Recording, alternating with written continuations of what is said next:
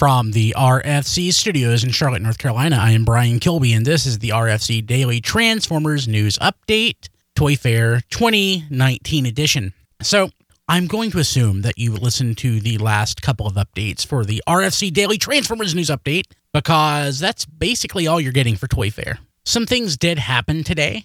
For example, some items went up for pre-order on Amazon, such as Siege Omega Supreme, Siege Jetfire, Studio Series Optimus Prime, etc. You can actually pick those up. Omega Supreme is at tfradio.net/Siege Omega. Jetfire is at tfradio.net/Siege Jetfire. And Studio Series 38 Optimus Prime is at tfradio.net/SS38. But as far as Toy Fair itself goes, well, we learned during the event, which, unlike most years, the press event, the actual presentation, lasted over an hour and a half. And throughout the event, when discussing new toys, the presenters would say, and these toys will be available for pre-order at Hasbro Pulse at 3 o'clock. For Star Wars, these toys will be available at Hasbro Pulse at 3 o'clock. Marvel, these toys will be available at Hasbro Pulse at 3 o'clock. For Power Rangers, these toys will be available at Hasbro Pulse at 3 o'clock.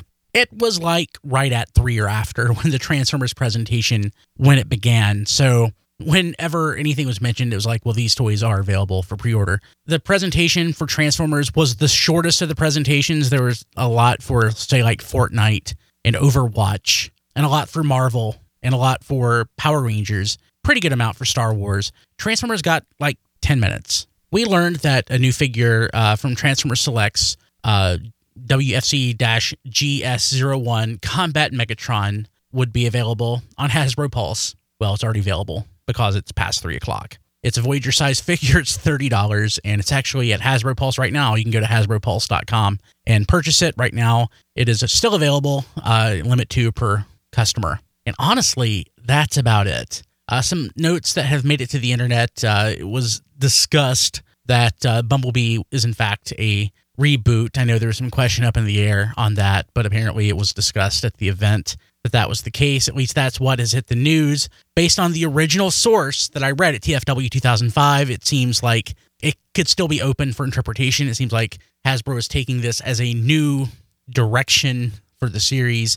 I don't think they explicitly use the word reboot, but that's the way it's being reported. So if you see that, that's where that came from. We learned that Ectotron, which is the Ecto-1, it sold out in about 6 hours on Hasbro Pulse, but it's also going to be available at GameStop, so that's good. We learned that a Ghostbusters Transformers comic will be coming from IDW. And for the most part, that's really what we learned. From Super 7 at their booth at Toy Fair today, we learned that the reaction figures, which is like the 3 3/4 inch super stiff, I guess in the Kenner style from the 70s and early 80s, those figures, we're getting some Transformers reaction figures. So that's, well, I mean, I guess that's something.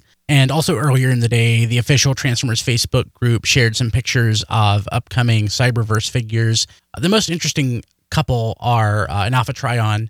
It looks very nice, but the most interesting is a Sharkticon Gnaw. It really looks like an upscaled version of the Titans Return toy. I don't know that we got confirmation. I don't know that we will get confirmation that that's the case, but it looks very similar, very, very similar, we'll say, to the Legends class toy that many of you could not get enough of. And really, for the most part, that's the bulk of what happened today at Toy Fair and away from Toy Fair. It's sort of reminiscent of years past when a lot of the news had been spoiled by horrible leakers online.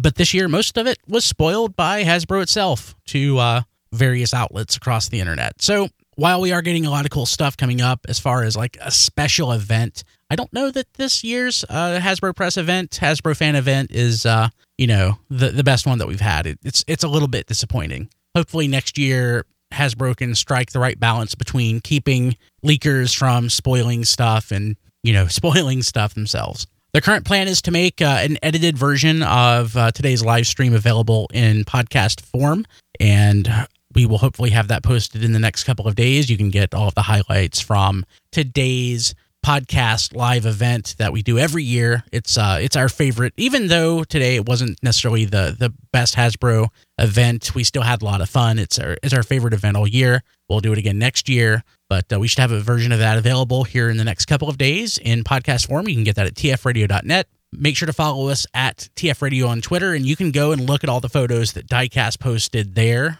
today.